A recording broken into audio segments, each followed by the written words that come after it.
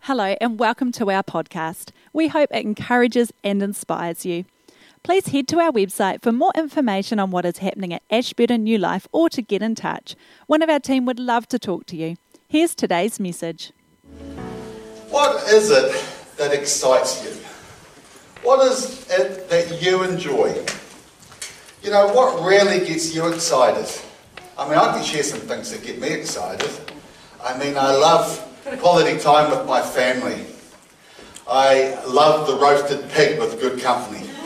I love that brown paper bag full of biltong. I like a gentle mountain bike ride. Here on the Canterbury Plains, around Lake Hood, no hills. I like a day out in the country with my chainsaws and the smell of fresh cut pine. Oh, I love that. And I love to go to a cafe and have a long black, one that's got thick crema sitting on the top of my coffee with good company, and that's my wife, who's cafe quality, of course. And I love to travel, but we can't do too much of that at the moment, can we? And I also love it when Otago beats Canterbury at rugby. It doesn't happen often enough for my liking, but it's so good I can come to the church the next day and just go, Martin. Don't have to say anything else, it's just Martin. He knows and I know, and it's so satisfying. What are the things that you enjoy? What is it that gets you excited? And today the title of my message is, What Excites Jesus? We are in a sermon series titled, Who is this Jesus? By understanding what Jesus likes and what excites him, what pleases him, we can better understand who this Jesus is. So if you have your Bible with you today, let's go to Mark chapter 2, verse 1. When Jesus returned to Capernaum several days later, the news spread quickly that he was back home. Soon the house where he was staying was so packed with visitors that there was no more room, even outside the door. While he was preaching God's word to them, 4 men arrived carrying a paralyzed man on a mat. So we've got Jesus preaching in a home, and it is packed, completely packed out. It's packed out in the doorways, the windows. There's no way in. But Mark takes some time to say that 4 men arrive carrying a paralyzed man on a mat. So, what's with this paralyzed man? What would it be like for him living in that time? All day he would have spent his time lying on the mat. He would need somebody to clothe him, somebody to carry him, somebody to feed him, somebody to care for him. It wouldn't have been easy being this man with the mat. Nothing could be done medically, no surgeries, no rehab centres, and there was no ACC or benefits. He would have spent his days most likely by a busy road with a tin rattling it saying, please have mercy on me. Please have mercy on me. Somebody please have mercy on me. Just hoping that somebody would have mercy and give him a couple of coins so that he could live another day. A prisoner in his own body, no job, no influence, and seemingly not much of a future. There would also be this terrible stigma. Who caused this? Whose sin caused this man to be paralyzed? Was it his sin? Was it his parents' sin? Was it the sin of ancestors? There'd be this horrible stigma around him. And I just want to say today that everybody has a mat. This one was obvious to see. He was paralyzed and he had a mat. But I want us to know that we all have a mat. His was visible, but ours isn't always that visible. We might be able to hide and disguise our mat, present like we have it all together, but who are you trying to kid? We all have a mat. Who is carrying your mat and who is supporting you? Who do you show your weakness to? Who do you have pray for you? Who do you let see your brokenness? It is a very vulnerable thing to allow someone else to carry you. They see your weakness and they could drop you and hurt you even more deeply. Our mats are usually what we are least proud of and therefore are what we would most likely like to hide. Everybody has a mat. Let the mat stand as a picture of human brokenness and imperfection. But what this man does have going for him is friends. 4 amazing friends that are carrying him. And as the prophet Job said, you can get by with a little help from your friends. We are made for connection. We are made for relationship. We are to love one another, care for one another, support one another, carry one another's burdens. In a way, these 4 men carrying this paralyzed man is a picture of the church. You see, that's what we're to do for one another. Carry each other's burdens, and carry people when they're weak and need support and encouragement. And I'm so thankful for the people in this church who have helped me and supported me and encouraged me and prayed for me for the last 25 years. See, being in a church is healthy. It keeps us balanced, it keeps us accountable, and it's amazing. That's where we get our support and encouragement, and we bless one another.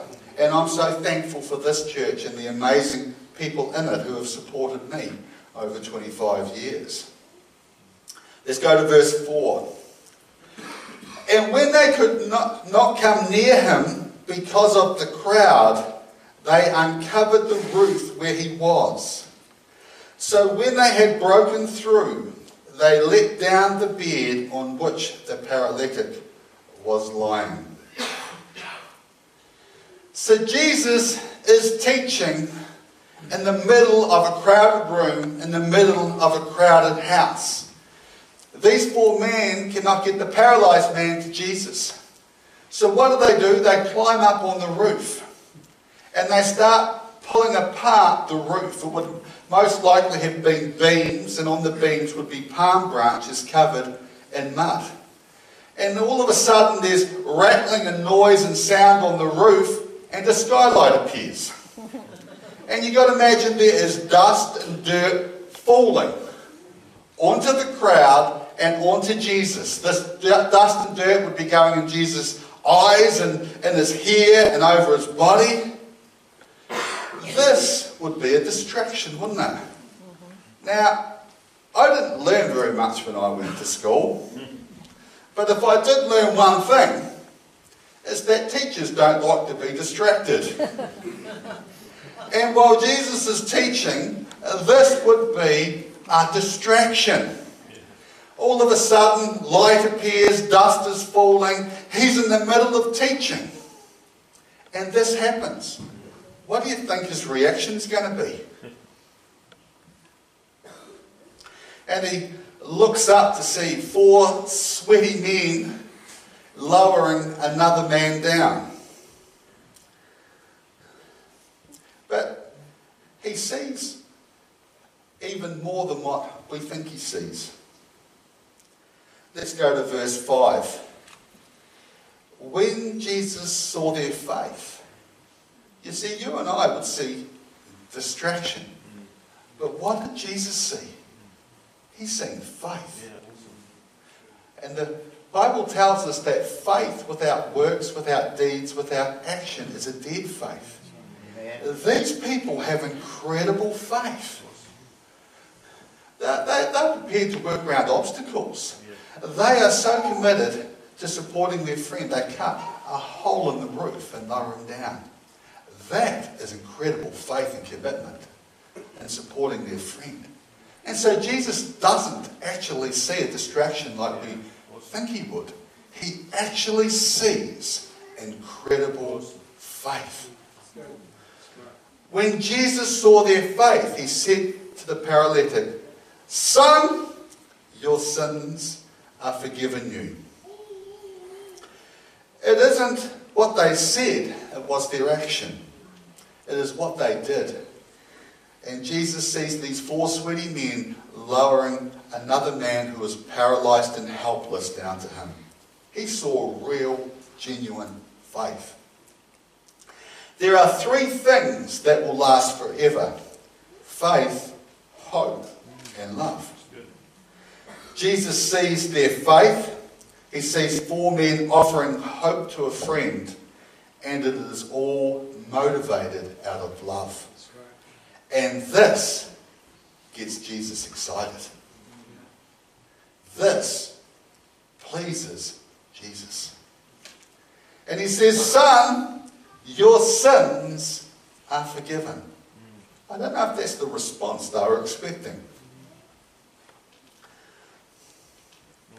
Jesus knows that this man's greatest problem wasn't sickness, but sin. While being paralyzed was this man's most obvious problem or condition, his biggest issue, like yours and mine, was sin. Sorrow, suffering, and death are all ultimately caused by sin. Let's skip forward to verse 10, 11, and 12.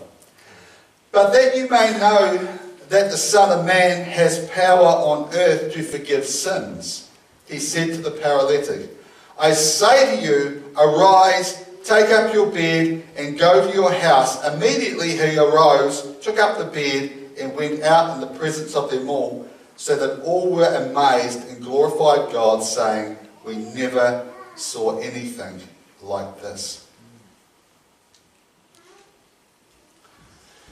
Jesus could have just healed him, but he wanted people to be aware of sin. You see, our sin separates us from a holy and righteous God. Amen. God cannot be in the same presence as sin. Amen. And sin deserves death, and sin deserves punishment. And Jesus came to die on the cross for us, for our sin. And this is the greatest gift we can ever receive, is that gift of new life. New life in Christ. Our sins forgiven. Coming into relationship with God. And so Jesus is teaching this message as well. That, we're all born with a sin nature. And this brings about death. And Jesus says in John chapter 3 that a man must be born again to enter the kingdom of God. And this is a spiritual birth when we come to know Christ as Lord and Saviour. A great revelation to have is, I'm a sinner, but Christ died for my sins so that through his sacrifice I can be made righteous and have everlasting life with him. And a spiritual birth. Now we're just going to go to Luke 15 verse 7. And then Luke 15 verse 10.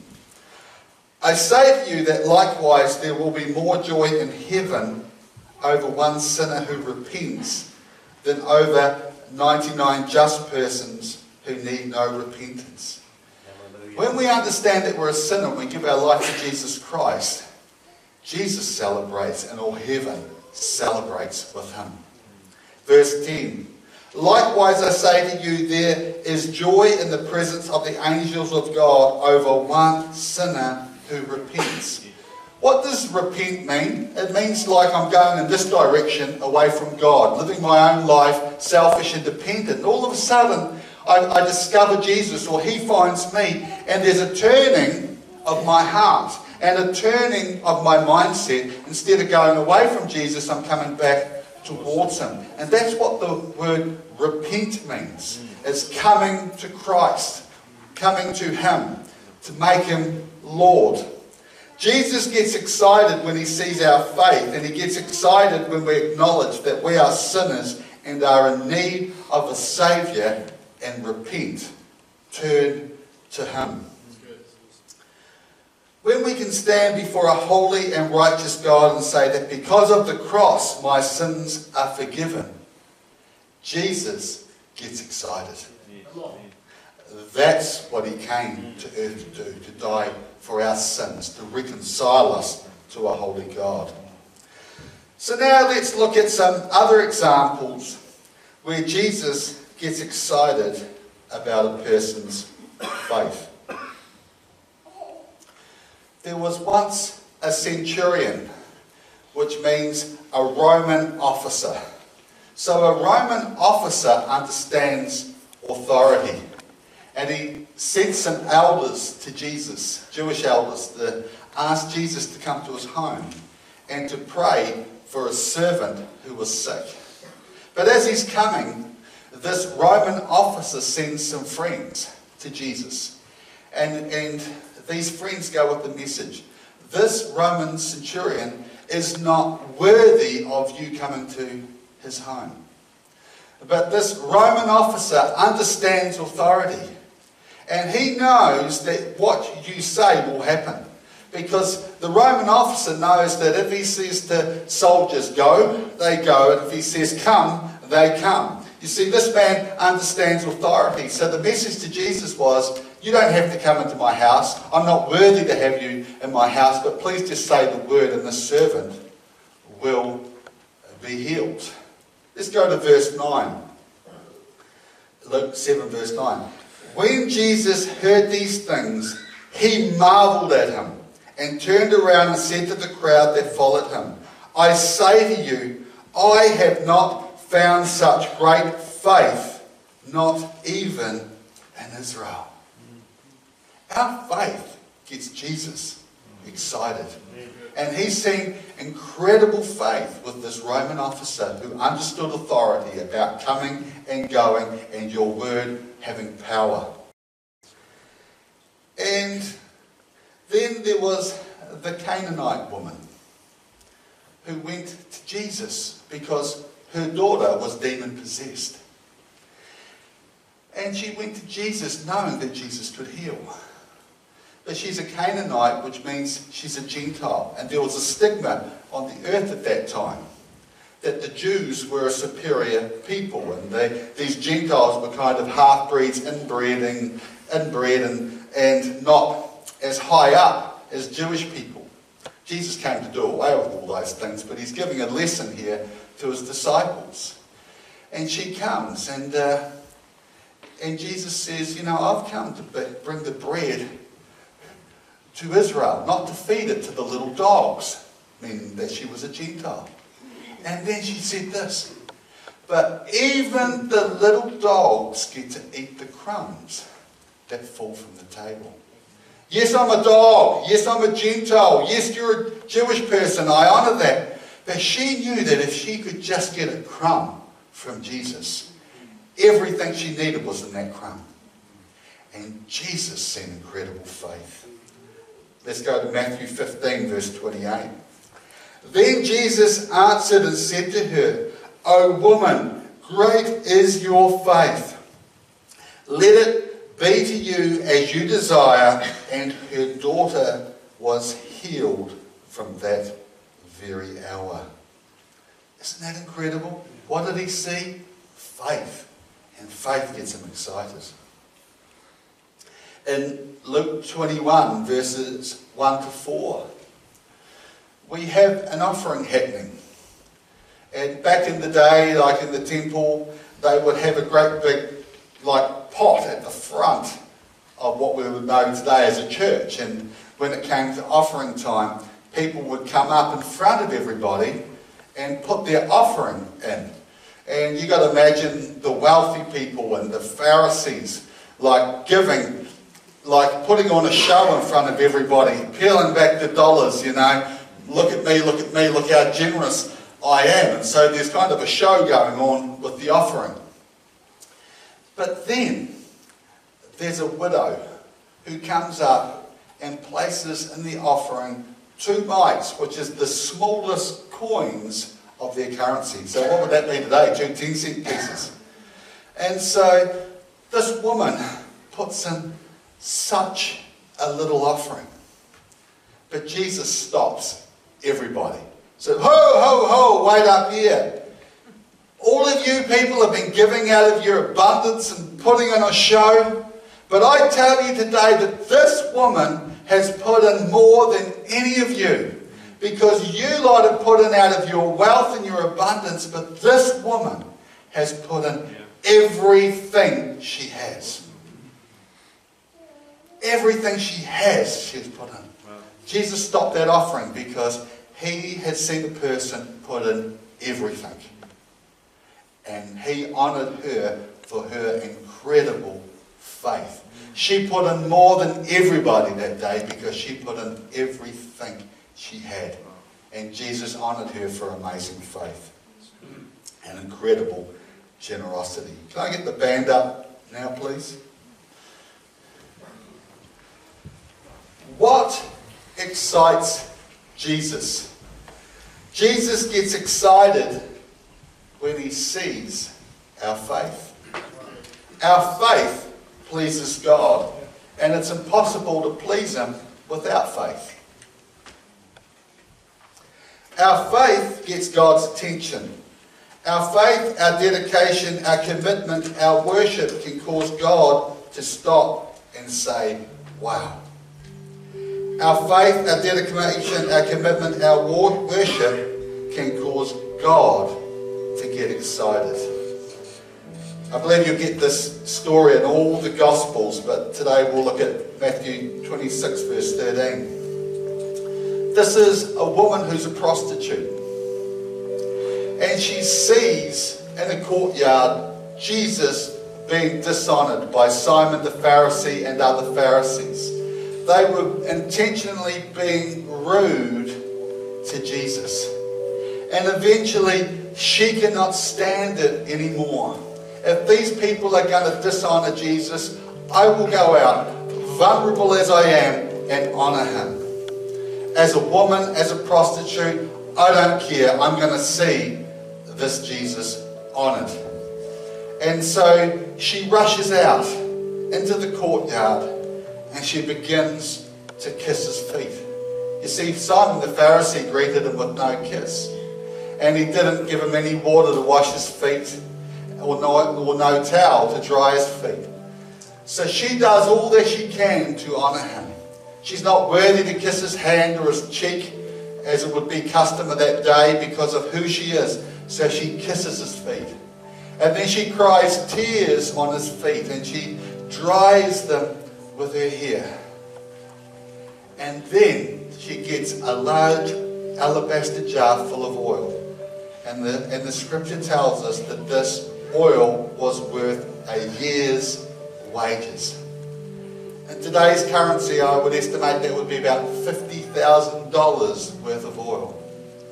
And she doesn't give him a drop or a dribble or a splash. She breaks open this alabaster jar and she pours the whole jar out upon Jesus' feet. She knows who he is, and she is giving him profound honour. Assuredly, I say to you, wherever this gospel is preached in the whole world, what this woman has done will also be told as a memorial to her. Can we stand to our feet this morning? This woman has just given Jesus profound honour and profound worship. And Jesus says, for all eternity, this will not be forgotten. What she has done for me will be remembered. You see, our faith gets Jesus excited. And when we worship like that, where we pour everything out and hold nothing back, it pleases him and gets him excited. So the title of my message today is What Excites Jesus?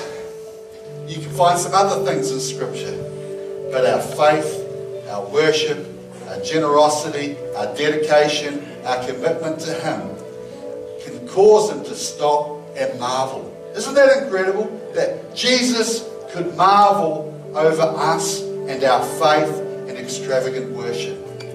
I think it would be great right now to give him worship. You see, worship is nothing about what we can get for ourselves. It's always about God. You give financially, you serve people, you do things for other people, you will get rewarded for that. But you do not get a reward for worship. Worship just comes from our heart to God, where we surrender our lives and just be in awe of him. And it's a beautiful fragrance and smell to him. And he sees our hearts, he sees our commitment, and he can marvel over us and get excited about our faith. Is that incredible? Why don't we worship him now?